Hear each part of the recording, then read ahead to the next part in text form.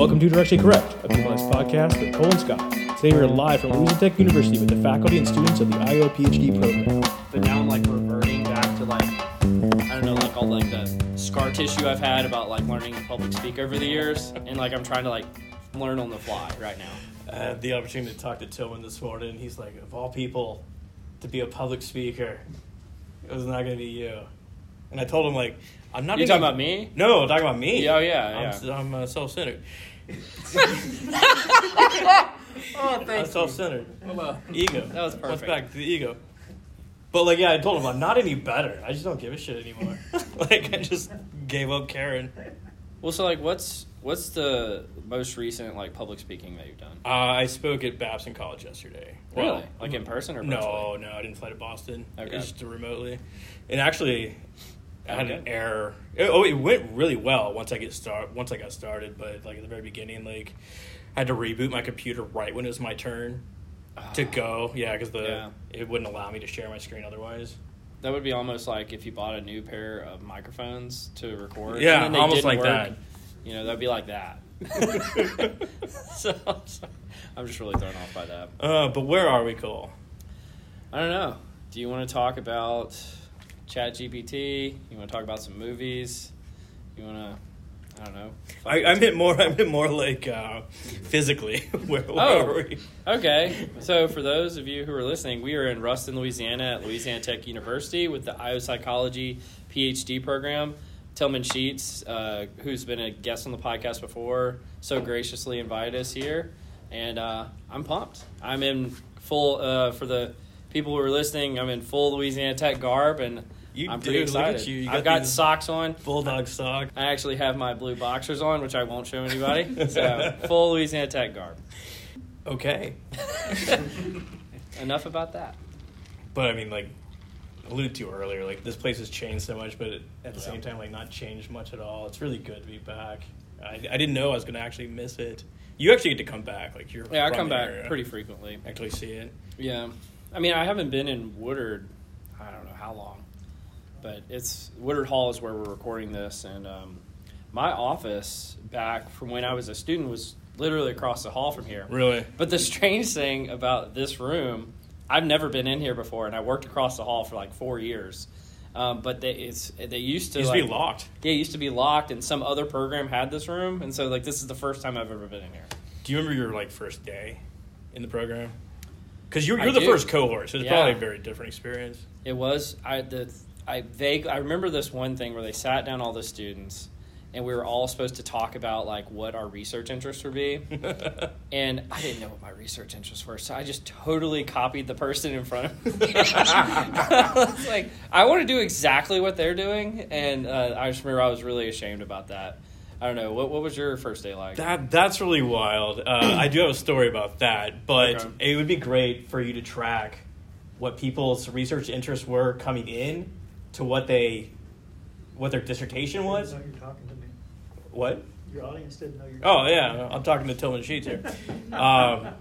And then what they actually wind up doing. I came in thinking I was going to be doing psychometrics. It's what I'd done in the past and what I figured I was going to be doing. Well, yeah, you had a master's in this already, though, didn't you? I did, and I worked for several years developing psychometric assessments.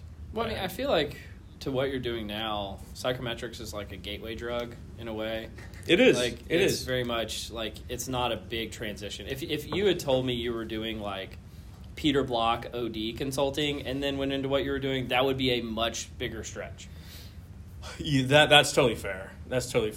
And I actually got really lucky. It's funny how you just kind of fall ass backwards into sort of things. I once again imagine I was going to go into psychometrics and landed at companies here. We brought you on to do network analysis, and I was how do you do that? And they said, we don't know. That's why we got you. Okay, I guess I'll figure it out. And by the end of that summer, my teammate that was developing the predictive attrition model, he had left, and my boss had left. So I ran the whole show, but I learned so much. Just doing everything. Essentially the job of 3 people. Well, and don't make me regret this, but I want to come back to you thought you were going to be doing psychometrics. What was your dissertation on? developing a automatic item generation measure of cognitive ability. So that's kind of psychometric-y, right? Oh, very much so. Yeah, very much. I mean, so. it wasn't like completely devoid of what you were doing. No. But I'm just saying like the path that people actually go on, because like you start out day one. Mm-hmm. It's like I'm going to measure performance. I think I said I'm not joking here. I said human factors. I never You even did a studied, wrong program. I never studied human factors for one day in this program, and I was like, oh yeah, human factors. That's definitely what I want to be doing here. But you give me a flashback. We were in that big auditorium at the end of the hall, if it's still there. I don't know. I haven't been there. Mm-hmm. And I guess I looked nervous or didn't know what to do. And like Tillman came over and like handed me a coffee cup. He's like, "You look like you need something to do. Just hand me a coffee cup to give me something just to focus on." I was like, "All right." Like he said, that's the nicest way of saying, "Go get me coffee." No, he This didn't. is He your didn't first want day coffee. student. He's just like, "Here, you look like you're like sitting in the corner, nothing to do." That's funny. My gosh.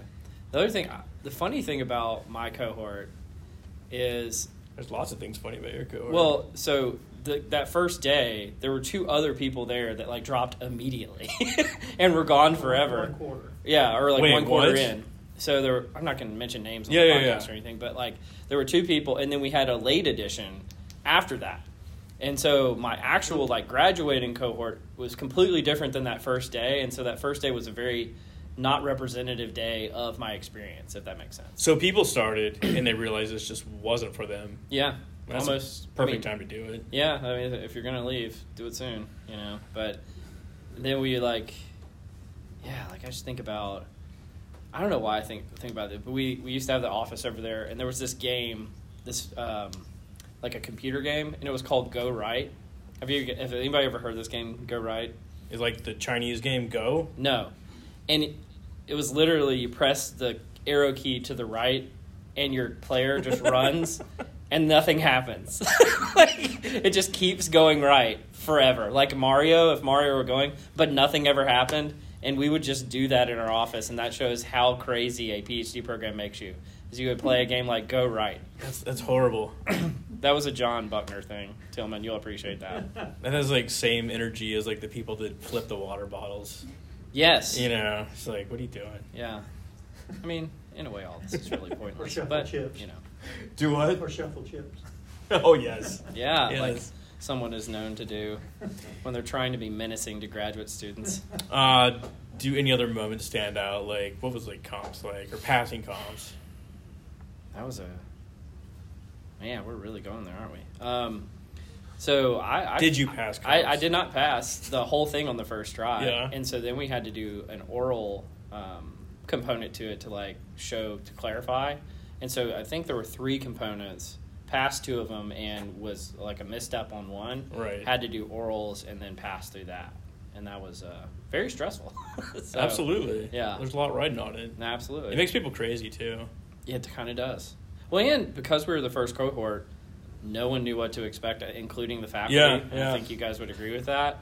And so it was just kind of like, all right, we'll see what happens now. It was very, very strange and difficult. I'm having flashbacks. Like, this is the room that we took comps in. Really? This is where everything was set up. Oh, my gosh. And, like, over there, like, where Michelle is, or, like, maybe to a little to the left is where, like, my desk was for those 2 weeks. And I would... caffeine makes me chatty, so I was eating Excedrin, like, all day and, like, just, like, typing like crazy. I remember it vividly, so I know exactly how you feel. Yeah. Except ours was down the hall. And I remember where the desk was. I remember where I was sitting. I remember, like, I had, like, my notes on a piece of paper and stuff like that. It was just an intense moment. And, like, it's like one of those things, I know I'm going to remember this when I'm, like, 80 years old. I don't know if it's meant to be that intense, but that's how it felt. I remember going home on those, like, days and just... I've never experienced the feeling of not thinking anything. Like, just lay down the couch and just be like, I'm not thinking. It's just totally passive, like, just no thoughts going through it all. This is what I thought ego depletion was, to kind of go full circle. I thought that that's what the theory meant. Is that what ego depletion is? No, I don't believe so. I think it's okay, like I'm completely off on this. It's all, but I mean, I think that is definitely apt as far as like something that could be applied there. Yeah. But of course, like once you pass comps, then like it's time to actually. Well, then it's dissertation time. And then the weirdest thing about the dissertation and I feel like I'm just sharing this because, you know, the captive audience here probably cares about what that's like, is it's very anticlimactic. It is. Like, the hardest parts are when you're all alone and doing this just trudgery for months at a time. Like, I remember one summer, this is a whole summer, I had moved out of my apartment because I had passed comps, but I had a job I was going to start, but I didn't have any place to live because my lease had ended, so I moved back in with my parents, and I literally started typing at 8 in the morning, and 5 p.m. I stopped typing. Yeah. Like, I just did that all day for my dissertation. And it was just editing, typing, doing research, like running tables, like all this kind of stuff. And I did that for 3 months straight. Like, that's the hard part of your dissertation, and not the thing that you know backwards and frontwards that you present in front of your committee and everything at the end. Like, at that point, it's just like, this is just par for the course. Like, you know, maybe they'll stop hitting me now. Like, I don't know. It's definitely like a thing to like break it up into chunks. Like make the title page. Like just do anything. But I had a very different experience. Like I took, really? What was yours like? Yeah, I took the year off after comps to not work and just focus on dissertation. So like quite literally, I'd go up to the office, come up here, and just kind of work all day. It was super, super valuable because you're never going to get that time back. Plus, you have like faculty support at that point. But just kind of like took my time to do it and had all the time in the world. So we'd go eat lunch, talk about things, like course correct as needed. Hell, I'd go to the doghouse. I remember I distinctly going to the doghouse, coming home, being like, I'm going to dissertate. And went from like 2 in the morning till 4 in the morning. I woke up the next day. I was like, let me read this. And I was like, this is trash. It's going to be trash. It was beautiful. It was so good. Like, it needed to be edited, but yeah, I was so everybody needs pleased. a second pass. Yes. You know? You got to give yourself credit. No, that sounds. This wasn't the dissertation time, but this was definitely pre-comps and just later on in the program. There was what was that restaurant called? Jeez, it had 2-for-1 burgers. And I would go there. McDonald's. And so it was Amy Frost Stevenson. Yeah. Now she's been a guest on the podcast before. We'd go there, and one of us would pay, and we'd get 2 burgers. So each of us would have a burger. And then we'd, get drunk and then come back, and I would be doing writing for whatever my next paper was or reading papers. And, yeah, it was those are crazy times. Is the doghouse still there? Like, I tried to drive by it last night.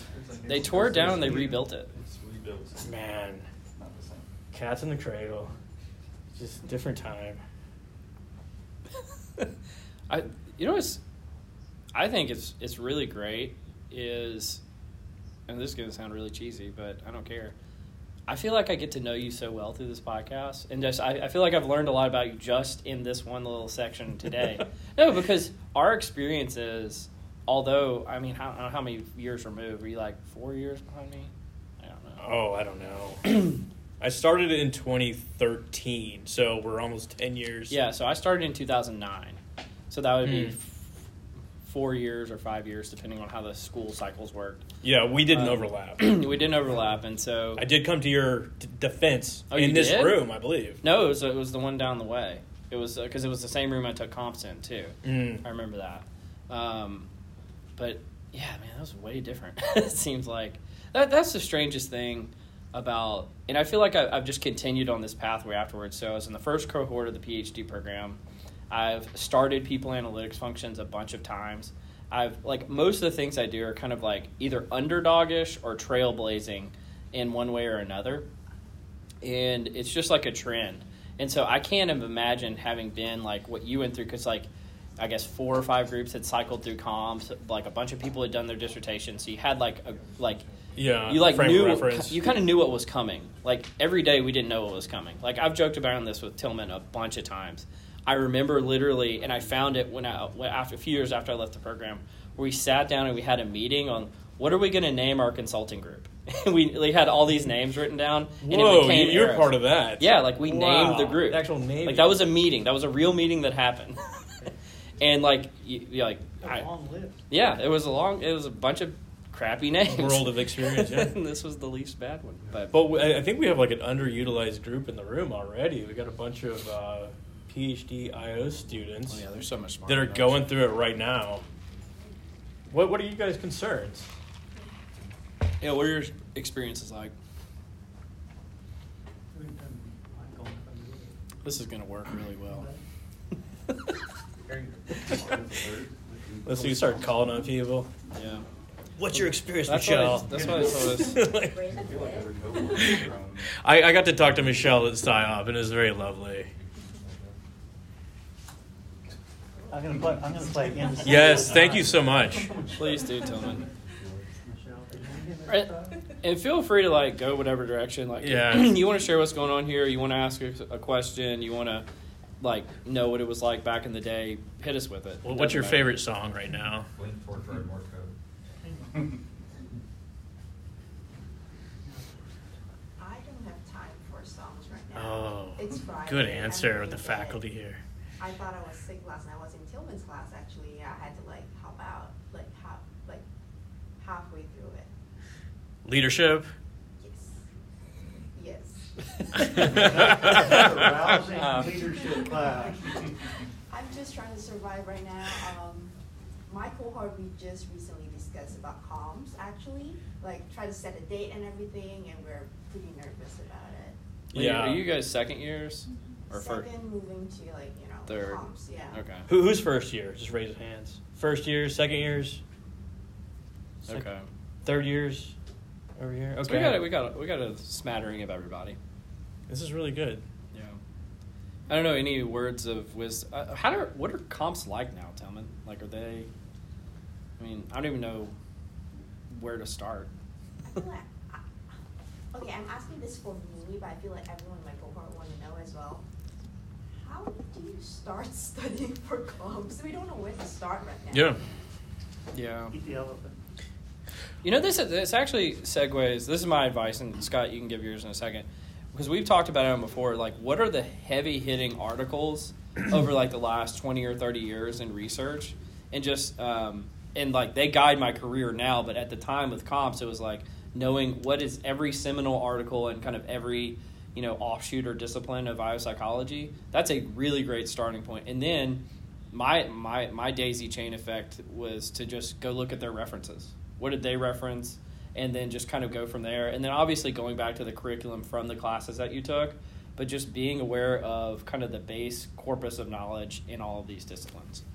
Yeah, that's the place that I'd go to. Like, what I would do again is go get Amott's IO Psychology undergrad book. That's a good hack. It's just a textbook, and it covers all the major areas, like all 13. It's like 13, 15 chapters, and it has everything from assessment development, selection recruiting, all the way through OD, and that provides you just a base knowledge in super digestible sort of way, and then that is your outline headers. Then you can start filling in the gaps that you see that are missing from there with all these like newer articles, seminal pieces, and this sort of thing. But I mean, that's a great way to just understand the entire field very quickly. And here's one addition. This is kind of a joke, but this is kind of serious.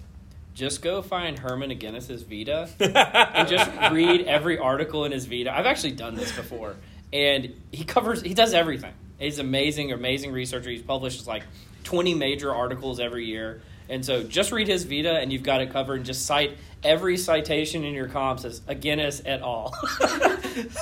You've got it covered. You can just never go wrong. Yeah. I'd love to talk to like some of these people that just got out of comps, because like they're probably the smartest people in the room as far as like their knowledge base. Oh, yeah. And like just it's impossible to like keep up with new technology. I was like new citations. I mean, are they even worth keeping up with? I mean, maybe they could tell us. Are new citations worth keeping up Yeah, with? what are the cool citations that you guys are seeing right now? Like, what's your favorites that are just like kind of pop out at you? You thought it was over.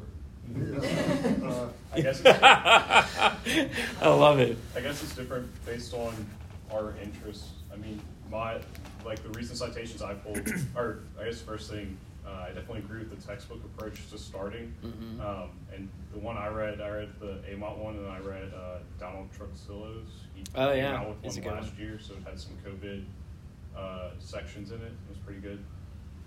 But like my interests were psychometrics mainly, and then like language models and network models and stuff. Yeah. So a lot of my stuff dealt with that. Like I read a lot of the recent Sackett articles and Okay. some of the annual reviews to pick up on the big things that I wasn't aware of. But Matt probably has a different take on that.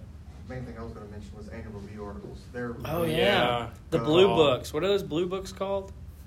Those are handbooks. Handbook, Yeah, the handbooks. Handbook of Biopsychology. Those Yeah. things are great. But there's no recent ones, but the annual reviews are Yeah. always updating. And Yeah. the, thing The is, most recent one's incredible. Yeah, that's a really good addition. Really? That came out There's a couple lot weeks of ago. good articles. But the And it's open source. it's, it's free now online. And talk about going down the daisy chain of citations. The annual review articles is where I found the individual articles that I went through and studied. Okay. That's a great hack, yeah. And he did a lot of the psychometric stuff. Mine was more the OD, and I think the advice I'd give to y'all or anyone else is if it's a field or a body of literature that's confusing, just start drawing it out. Like my OD whiteboard, I took a picture of it when I was done. It looked like someone was just like, I don't know, a crazy person wrote on it. But that's how I actually wrapped my mind around Yes. the muddiness of OD. It's like, oh, these things connect, and it's not linear, but that's how you kind of wrap it around visual. So, I mean, speaking about that, like, I can show you guys a video later, but, like, I used to have this house, and I took all my citations, and I put them on sticky notes, and I put, like, the author and the year, and on the back, just a little bit about what it was, and I put them all over the house, and not, like, 20. Like, there was, like, 470, and I'd go through the house, and like just kind of flip them over, like, okay, know it. And like through the first pass, I knew like half of them. So it's like flashcards kind of? Flashcards, but it was all over the house. It's like Yeah. walking with Einstein. You were building your thought. It's the method of loci is what it's called. But to your point, I was like, Wait, okay. what is this? Hold on. You can't just drop a reference like that and not explain that. So it's like mental theater is what it's called. So you're able to like memorize vast amounts of information by visually picturing it in your mind. So you're like, I know this is all debunked, but you're like a visual learner or something like that? I don't know. Okay. I don't know. But to his point, like, so I'd have a citation, say, in the living room, and it connected one in the bathroom. And I could connect it to one on the fridge. And I could see how they all interacted together. And, like, when I was in comps, I'd be like, okay, I know exactly where that citation is in the house. Okay, so is this... I remember seeing, like, a Radio Lab episode about this a while back, where if you want to do these memory contests, they actually tell themselves a story. Yeah. And a story. So it's kind of like that. Very similar. Okay. James Berg talks about this as well. Like, apparently, obviously before, like, written words or the printing press, people have, like, vast memories. And you have these bards that come to town, and they learn, like, thousands of lines of material in one go. In one Homer go. or something, like the Odyssey or something like that. Oh, it's more like the newspaper of the day. Oh, okay. But yes, sort of thing. But there's also no substitute for reading. You need to read. Looking at other people's outlines just doesn't cut it. You just don't have the context. Well, this isn't comps related, but I am curious what you think about this. I know a lot of people have switched from like reading actual books lately to audiobooks. Do you think there's a difference? Yes. In what way? Yes. I don't know what the process is. I know that someone out there is doing research, and I'm not familiar with it. But I think there's something to do with like the active process of it. It's not really reading. You're getting the story and this sort of thing, but you're not processing it in the same way. I don't believe it at all. Yeah, because what I've done recently, and I don't fault people for getting audiobooks because like I like to watch TV. This is the exact same thing. But reading is a different animal. So what I do now, if I'm considering buying a book, is I find, because like authors, they don't go do book tours anymore. They just join people's podcasts. Yeah. So I go listen to an episode of the podcast, and I have like 3 categories where I'm like, okay, this book really sucks. I'm never going to buy this. I listen to the podcast, and I feel like I've already learned everything in the book, and so I don't need to buy it. Fair. And then like, or they just really whet my appetite. I'm like, this is going to be an awesome book, and then I go buy the book. That's kind of my process. I don't know. Do you think about anything like that? Not in those terms. What are you reading right now? You got anything on the hopper? Well, like for work-related stuff, I'm reading Toby. I don't know how you say his last name. Colshaw, I think is how you pronounce it. Talent Intelligence. He's a Amazon guy. Is he? Yeah, he's like the thought leader in Talent Intelligence. I'm reading his book right now. I have to go say hello. Yeah, he's not different part of Amazon. I'm slowly working through a lady tasting tea the book about Fisher. It's fantastic. We're talking about like the psychometrician Fisher. Yeah, like the actual story behind it. It's very well written, very insightful of like how early mathematical derivations came about. Really? But I'm not as far through as I want to be. About 9 chapters in. Okay. But it's a super interesting book so far. Any like apocryphal stories in there? Apocryphal, like I didn't know. Well, you hear about these like people. You're like Fisher. You're like, okay, that's just some dude. Don't ever. Might as well just be a deity. Yeah. Hear about Spearman, same thing. A couple of these other guys, they were like feuding back and forth because they had these egos and this sort of thing. Yeah. But it's funny to hear about these actual people interacting as opposed to just seeing like student t-test or a correlation coefficient. Is one of those people the one that created P is less than 0.05? Somebody created that. Fisher? Yeah, that's what I was thinking. I was like, I remember that reference. But not as it's used.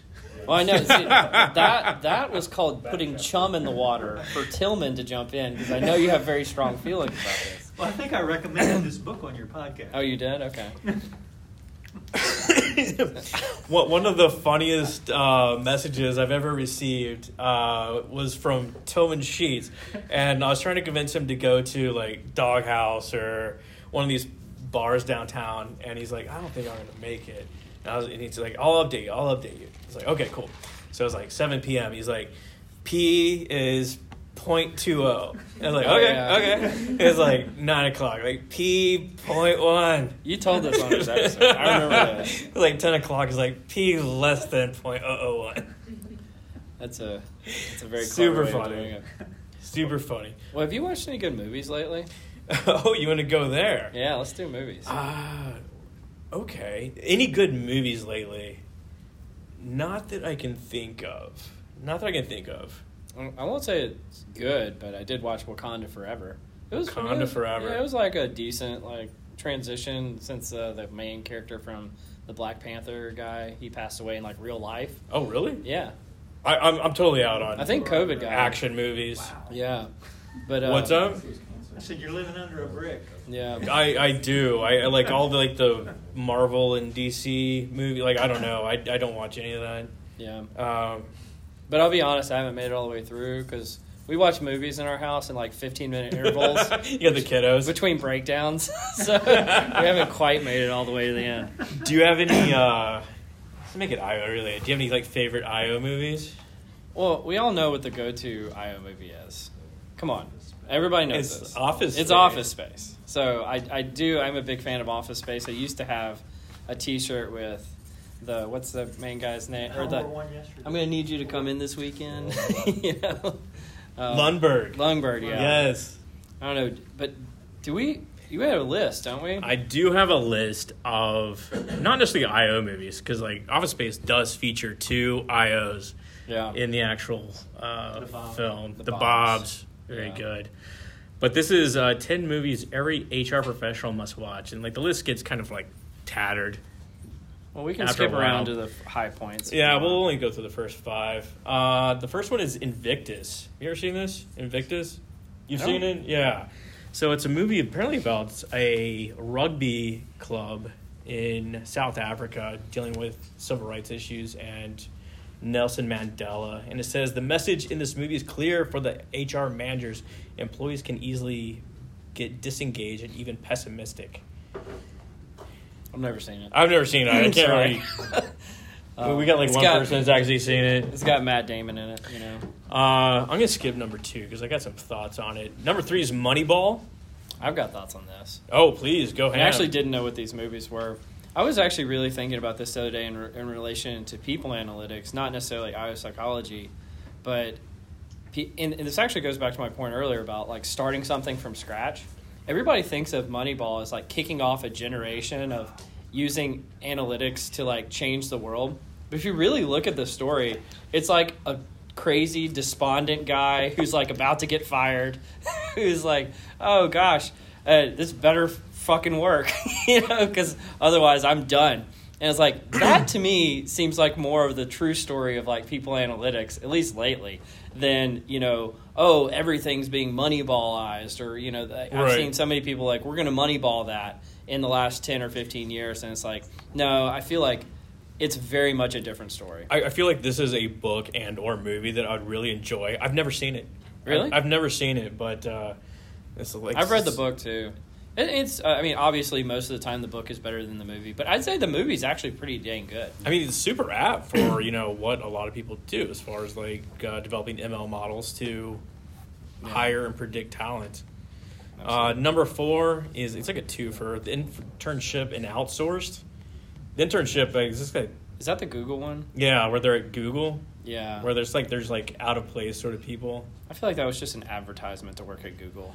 It was like completely devoid of any reality. Well, there's also that one like Al Pacino where he like comes back and out of retirement to is it Al Pacino? You know what I'm talking about? I feel like Al Pacino's in that movie. Is that what that is? I don't know if it's Al Pacino, but that's the movie I thought you were talking about. No, so the internship apparently is That was like Vince Vaughn and Yeah. De Niro. Yes. It's like an older man coming back into the workplace. Yeah. So we're talking about 2 different movies we here, are. but We absolutely are talking about that's two okay. movies. Okay. Both of them are like the same theme, though. It's like, hey, Right. different people out of fish out of water. Number 5 is The Pursuit of Happiness. Hard work wins in the end. Anyone seen this? Oh my god. You have seen it? I've never That seen movie this. is crushingly sad. Like it's the saddest happy movie you've ever seen. Like at every single turn, something bad happens to the guy, and it's like, and then eventually he makes it. But it's like it's a movie that will make you feel horrible.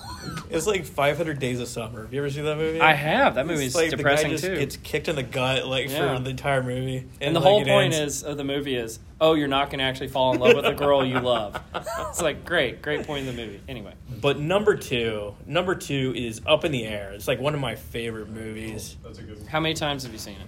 I've seen it conservatively 12 times, something like that.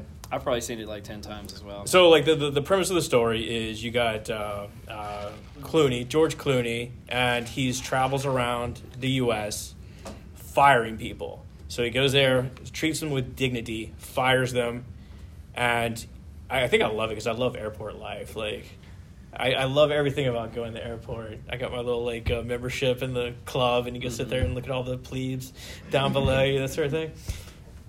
But it is so apt for today. So, like, there's a young upstart girl comes in, and her whole idea is we're going to fire people over Zoom, and we're going to save money, be very cost efficient. And it's a battle between keeping the old ways of treating people with respect versus, like, new ways of being more efficient. And I think it's so apt for today. Yeah, it seems like a replay of the Michael Arena episode all over again. Like, what is the future of work? Is it, is it in person? Is it remote? Well, I mean, we just got through a bunch of firings where, like, Google employees were just, their badges didn't work when they showed up to the office, or, like, they were just laid off via emails. Mm-hmm. It's very, very similar. Oh, there's a lot of companies that do that. Not like I've heard of plenty of people over the last few months who just their email quit working. And they're like, I guess I'm fired now. I mean, it's super scary, but I mean, like, as IOs, it's like something that we have voice in and need to have voice in. And I know that you wrote some articles recently about the voice of IOs. Did I? Did you?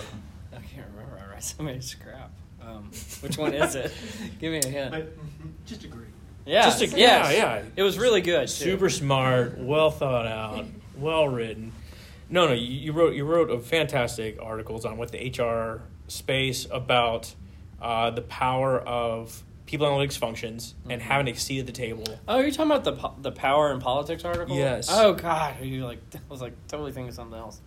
Yeah, I mean, I'm the same way though. Like, I'll write shit and people like come up and say like, "You did this." Like, did I? well, because I don't remember. The thing that it's kind of like this podcast where you do an episode and then we release it later and you've forgotten what you talked about. Is I write these articles and then I release them a little bit later. I'm like, what did I write about? But so the point of that one was, and where I got all of the pushback is, should people analytics be the leader of the future of HR, or should it just know its role and be a decision support function, which is kind of what it frames itself to be right now. You got pushback on this? I absolutely did, by some relatively prominent people in our field. And, I told them I disagreed with them. So there's that. That sounds very Cole-like. Yeah. No, I think it's one of the things. This is a space where I'm learning in public, if that makes sense, because I've never done this before. Is you put something out there and then people like write up these sometimes very well articulated, sometimes less so, criticisms of you like really publicly. And I'm like, do I respond? Do I not respond? Do I go through like every line and say, here's why you're wrong, or here's why you clearly didn't read what I wrote? Because a lot of people only read the title and then they write a criticism about it. I'm like, well, the title is just supposed to be like, get people to click on the article and then actually read it, but nobody actually reads it. This is why I don't participate. Just totally devoid of the it is LinkedIn melee. When I'm actually thinking more and more over time about just not responding at all. I know that it kind of defeats the purpose, but I mean, there's people who I like know in real life, because that's another thing. It's like I'm not going to argue with like some random person I don't even know, but if I know them in real life, I'm like, okay, we could probably talk about this on the phone at some point. I love this line that you have in the article. It's something to the effect of like, did HR get tired of just pulling data, which is why they created people analytics functions? Yeah. Yes.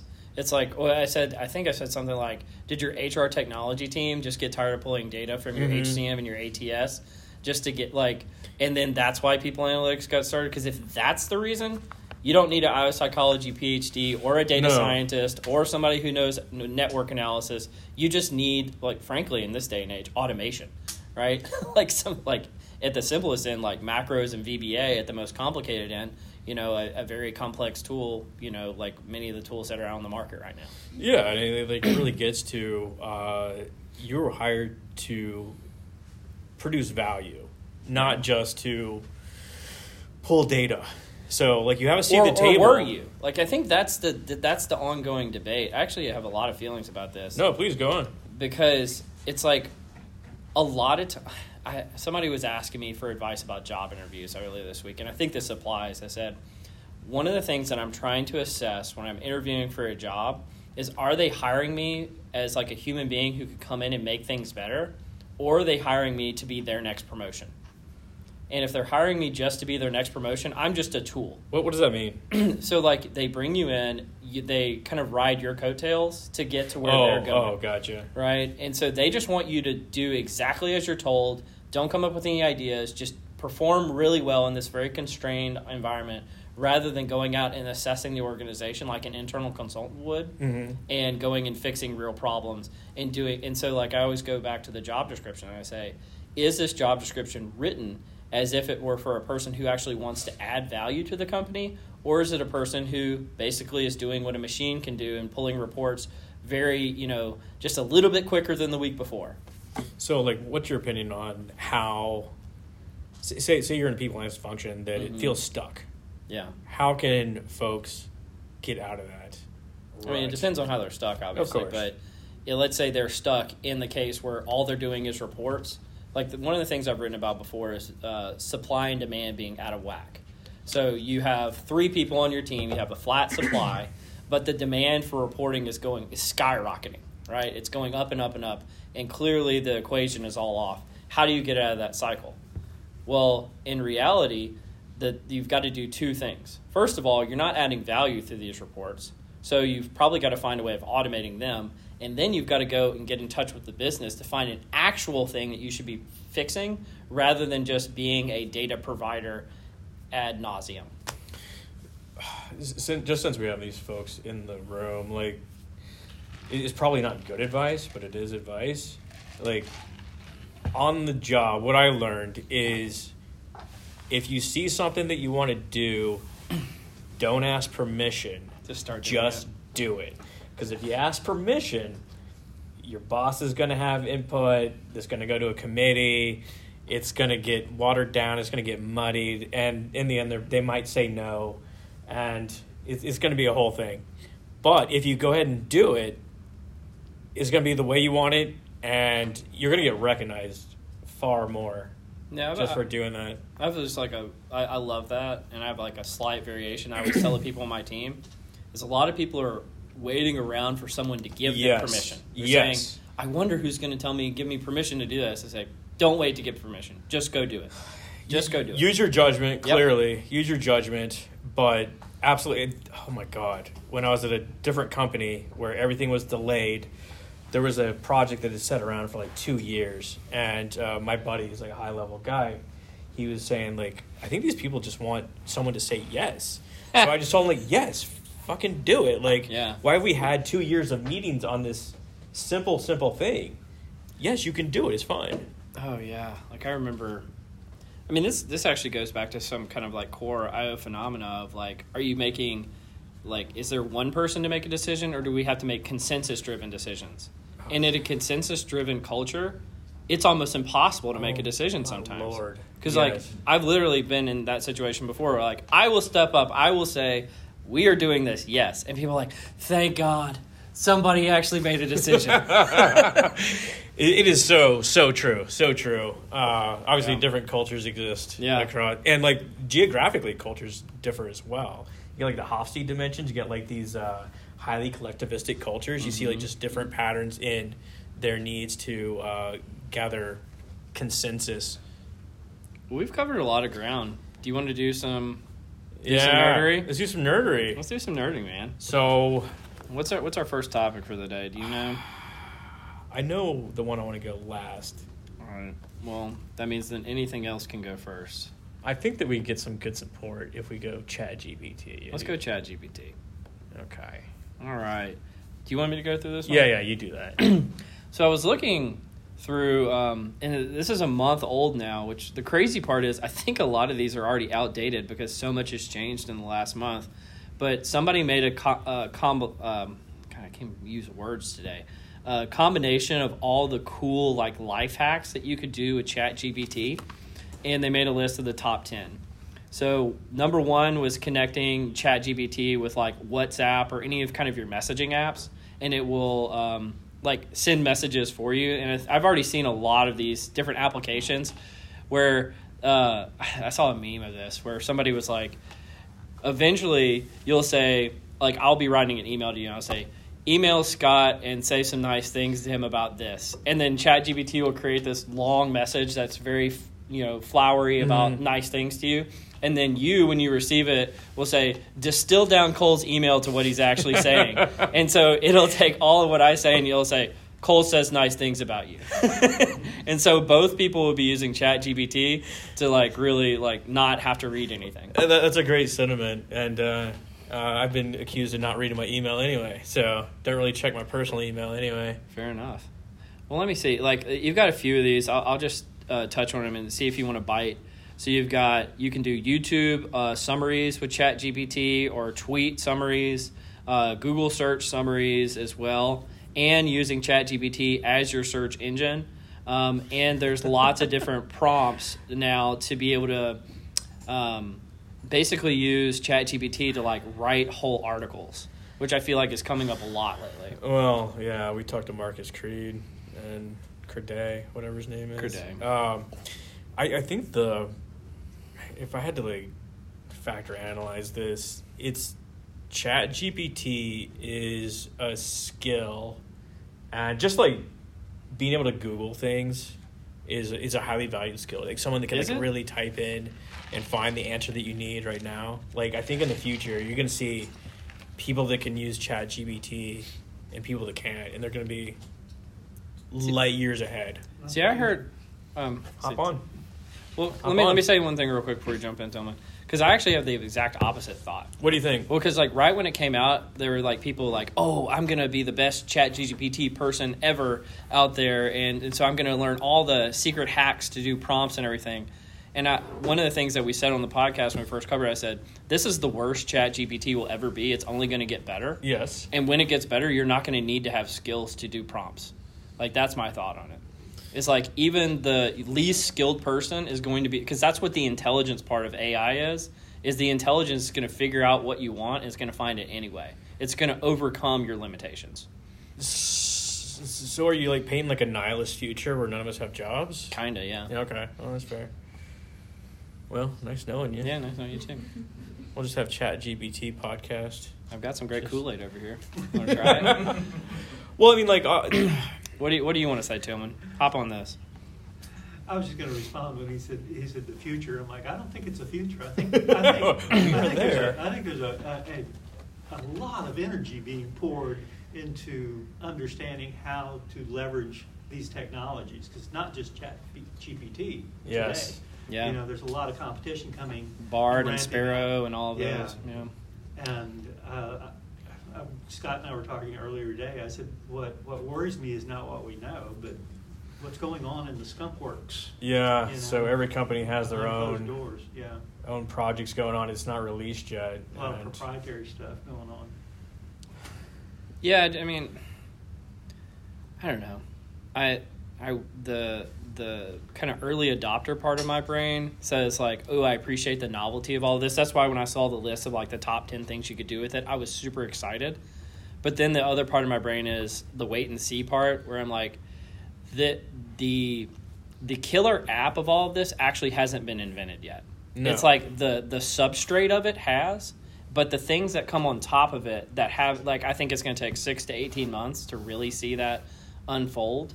That's what's really going to be changing, I think, a lot of how we do our day-to-day kind of interactions. I mean, that's not far away. I agree. And, like, especially these IOs in the room, you're going to have to think about this. This is, and you're going to lead the forefront of it, really, on how people interact with this, what it means for jobs, what it means for employee attitudes, everything.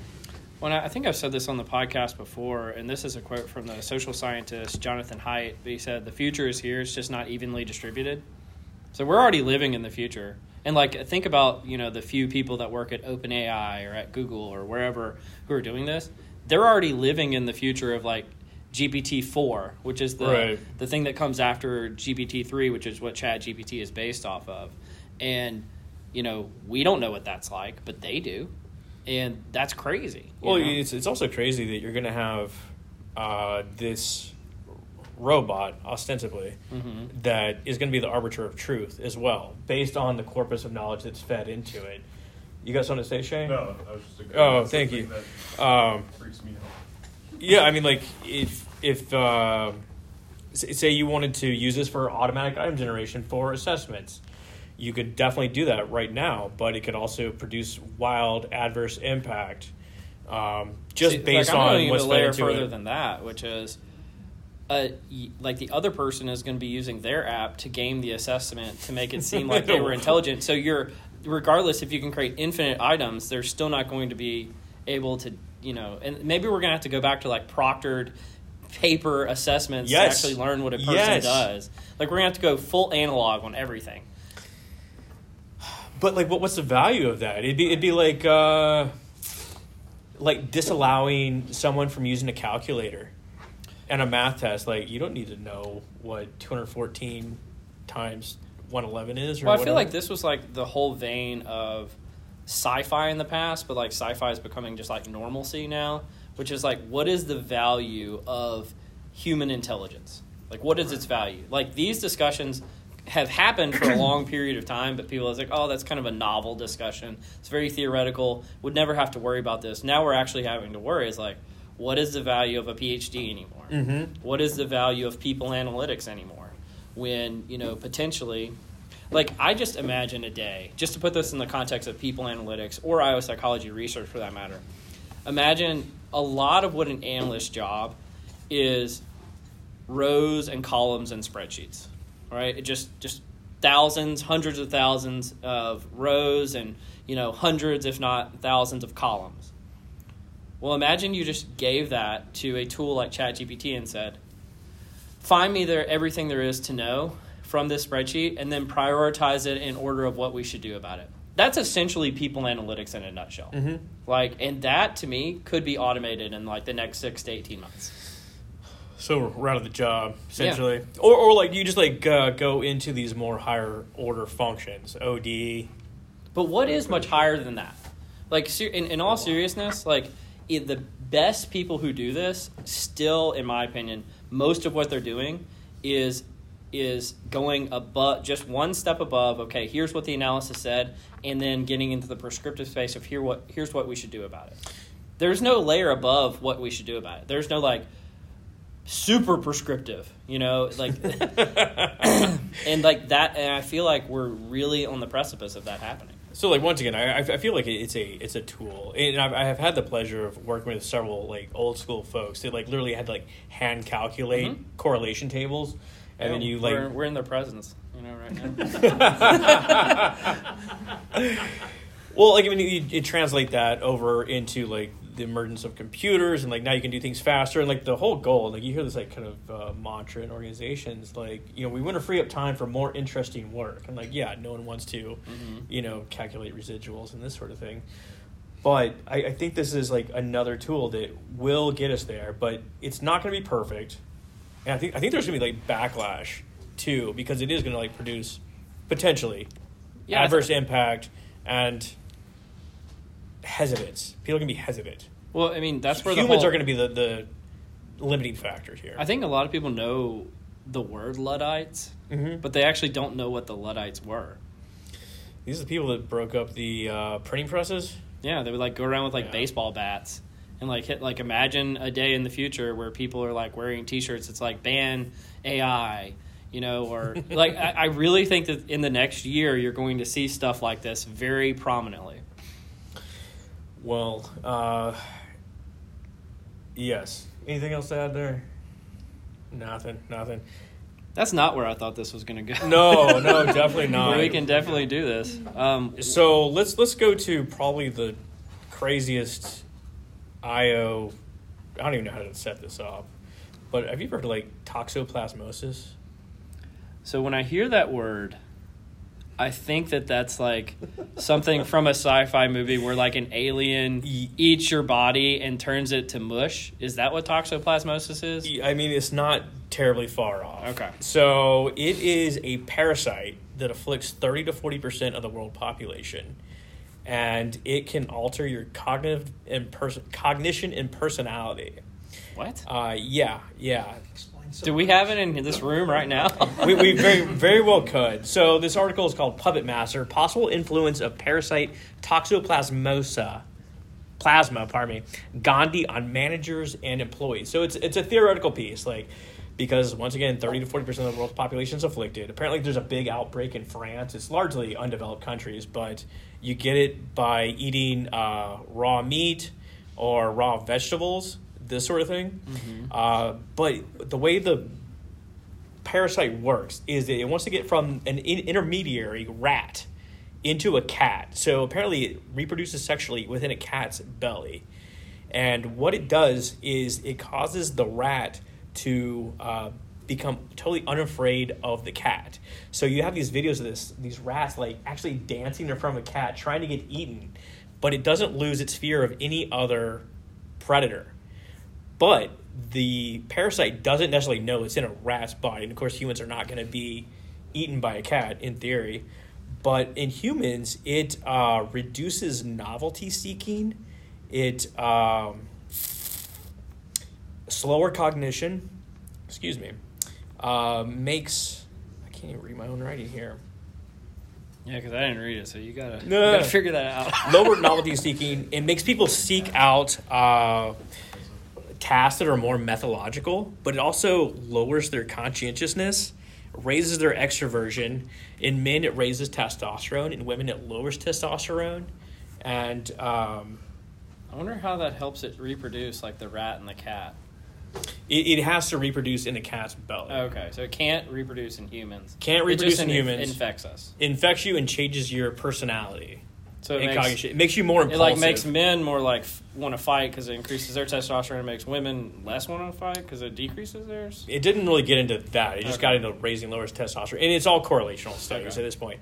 But it makes people more jealous. And the idea behind the article is that you could have an impulsive manager that has an impact on their team because they're making these bad decisions because they're infected by this parasite. Really? Yeah. Wow. And I wonder, so there's like the part of me that thinks like, what if you looked at a whole society where you knew like a substantial portion were infected? Exactly. And like that's probably having impacts on their whole like GDP and like their whole ability to I don't know, be economically viable. And there's another article that we'll link to it, but essentially shows that the vast majority of people that start their own companies infected. Really? Entrepreneurs. Now I don't know if this is what they call it. I don't know. I think there's like something called like first year medical studentitis or whatever, where every medical student when they're researching thinks they have every disease that they're learning about. But I feel like I have this disease right now. Yeah, so because I'm just learning about it. This other one is nothing ventured, nothing gained. Parasite infection is associated with entrepreneurial initiation, engagement, and performance. I didn't actually read this one. It's 2020. But yeah, I had the same thoughts. Like, oh, I definitely have this. Like, I eat semi-raw meat on occasion. I never really lived around a cat, but am I impulsive? Yeah, sometimes. You know. Do you know anybody that's like this? Yeah. Besides me? Well, I think that's actually why we hit it off.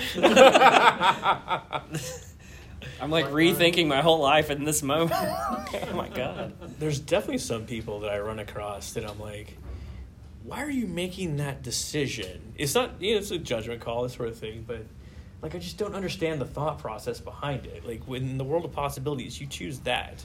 Well, it kind of does give them a get out of jail free card, which is like, It's look, the I've got a parasite. toxic parasite. Yeah. I'm changing my judgment. It's not God. my fault. And it's like, they're right. Yeah. Is there a way of getting rid of it? Did they say that? Like, can you I don't know, Neuralink? Well, so it's cyst that I read the entire article just because I was like wildly fascinated. Mm-hmm. But it's like cysts that embed in your brain. What the hell? Yeah, and it's randomly distributed in people's brains. So I don't know if there's Now I'm like super freaked out. I'm going to have to get like super rabbit hole in the internet after this conversation. Well, this reminds me of maybe my citation folks can help me out here, but it was a lot of our theories in IO are based on the most conscientious responders to surveys. Oh yeah. So like you Correct. base all your theories on this like sort of subset of the population. So are we building theories based on a certain population that is Absolutely. infected by a brain altering, controlling parasite? Well, I was talking to somebody about this the other day, where political polling has a very similar problem to this, where it's like only like 80-year-old women are taking the phone calls where they ask like, who are you going to vote for? Mm-hmm. And so they can't build these representative samples of like who's going to win, and so like all the polling is off nowadays. And I feel like that's the same problem that we're having, is like just extremely conscientious people respond to our stuff, and we're building all of our theories around those folks. I mean, we somewhat saw that in the Trump election, where like all the polling essentially said that he was going to lose. Yeah, but it's happening in every election now. I mean, I don't know if you're following this at all, but it's like a really big problem. Just polling's totally off. Polling in general, yeah. Is that like a social network issue? Like people don't want to rock the boat, so don't give their true opinions? Well, I think there's a little bit of that, but I mean, think about this. Do you ever get those random phone calls and somebody's like, hey, what are you voting for? I don't answer Or do my you take a phone. text message, or do you do anything? You are the problem. See, it's because you aren't responding, and you are everybody, like me included. None of us are responding except for like the 80-year-old grandmother, and she's like, "Oh, I would love to talk." How are you doing today? Is it Greco 2015? Is that the citation? Anybody? No. I don't know. No, I have an embarrassing amount of like unread text messages and unanswered phone calls on my phone right now. Yeah. Okay, so like I travel around Seattle on public transit. I don't have a car there. And I've essentially noticed that like as a society, we've all kind of agreed that our phones should not make noises, like as far as like being ringing, this sort of thing. Mm-hmm. And like I spent the last week with my folks, and like they're older. That ringtone still? Shocking, yes. Oh my god, that's hilarious. Well, at the same time, I also see people have no problem like playing a video full blast, like playing their TikToks or this sort of thing. It's a really interesting dynamic. That's what happens when cultures clash. Well, you want to do one last one? Let's do one last part of the nerdery. This is, what is this called? Oh, goodness gracious. I don't have it pulled up just yet. Hidden wisdom or pseudo-profound bullshit. The effect of speaker admirability. So, pseudo-bullshit, technical term, apparently. You can write anything. It's in top journals. So essentially they find that based on the admirability of the person giving this sort of advice, you either aspire to gain more understanding from it, or you just like totally dismiss it. That's the general premise of the article. I see you have it pulled up right now. You can see any of these sort of things that are considered. Well, I was just going to pseudo-bullshit? read kind of the hot takeaway, which Sure. is when people we admire spout pseudo-profound bullshit, yes, it's a technical term, we actually achieve enlightenment. This paper shows it causes recipients to search for and find real meaning. It only works when those we admire say pseudo-profound things. So I assume that what they're saying is if you actually said something really profound, you wouldn't go search and find meaning. It's only when you say pseudo-profound things that you go search and find meaning. So, like, I love their list of people that are considered admirable.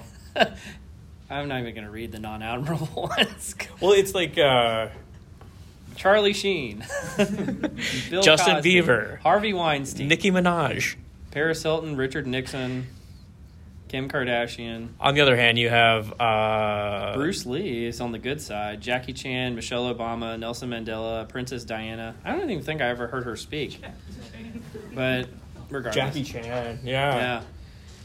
Warren Buffett, a few of those types. Do you have any profound bullshit to share with us? Oh, yeah, sorry. I was like, it's actually right in front of me. So pseudo-profound bullshit sounds something like this. As beings of light, we are local and non-local, time-bound and timeless, actuality and possibility. Mind and matter are subtle and dense vibrations of consciousness. Nature is self-regulating ecosystem of awareness. Consciousness is the growth of coherence of us. Do you feel better now? I need more meaning there. And they did have control ones. So like a control version would be, a balanced diet is important for maintaining good health. Yeah, I can see why these aren't inspiring. Children sometimes look a lot like their parents. Newborn babies require constant attention. Yeah, I think these are very, dry statements. But what are the signs that you might be in a pseudo bullshit thing? Like, I think when somebody says true leadership is. Oh yeah.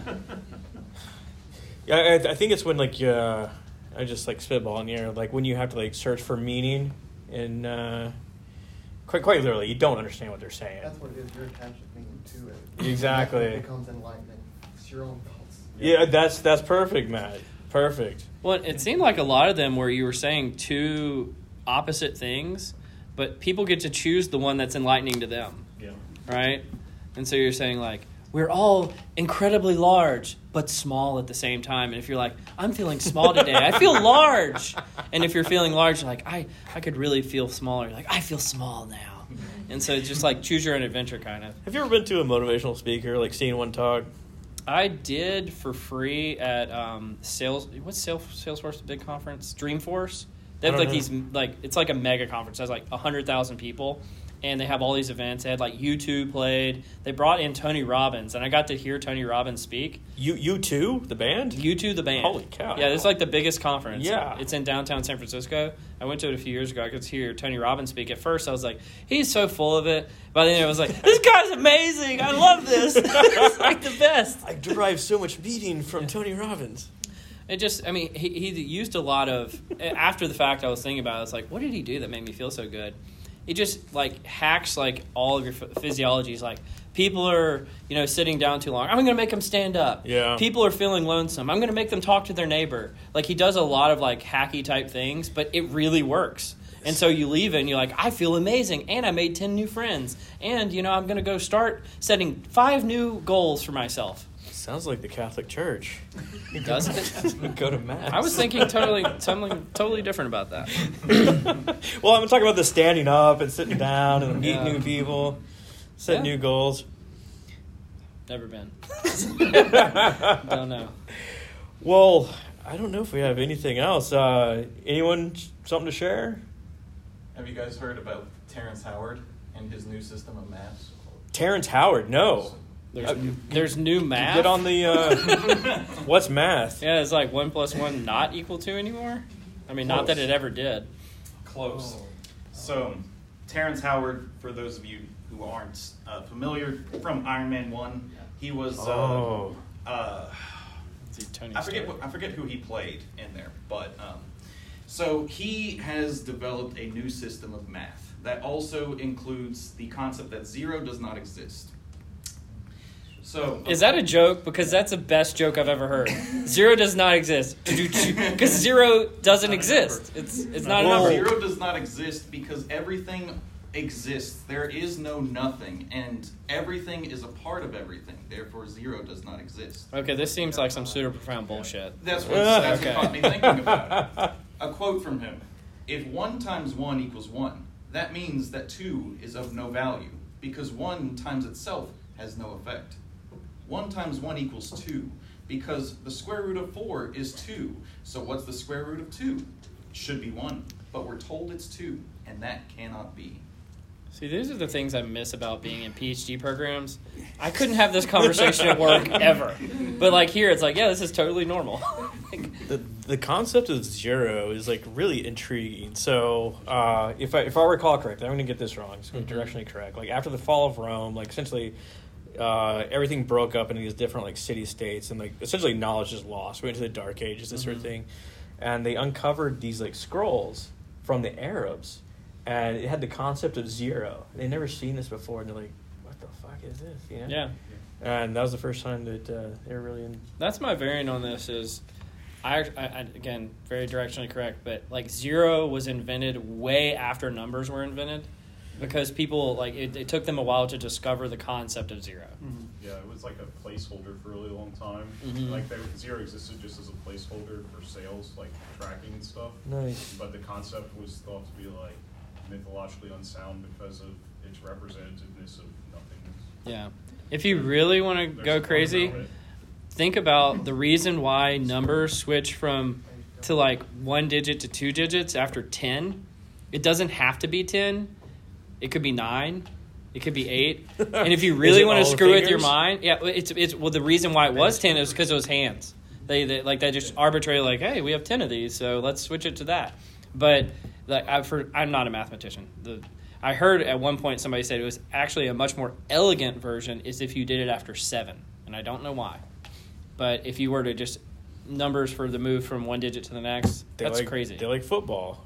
Football scores in 7s. I've always heard base 12 was like this. Base 12, maybe I'm wrong. Yeah, I'm wrong often. The book he was referencing is called Zero, right? Yeah. Zero. It's like zero biography of the number or something. That seems like an that is anti-self-help book. That's a way to go Zero. to sleep. You were night. worthless. Pi Don't is do the it. next number to talk about. What isn't a number? Yeah, who wants to talk about pi for half an hour? Let's go. If we're actually going to do this, I'm going to go to the restroom real quick. Are we done? Yeah. Hey, thanks everyone for joining. Thank us. you for doing really this. appreciate it. So now that we're back, something y'all were talking about the All right, AI. you guys like, continue what talking. people might put As always, all opinions are our own and do not reflect those of any other organization. You've been listening to Directionally Correct, a People Analytics podcast with Cole and Scott, powered by Orgnostic.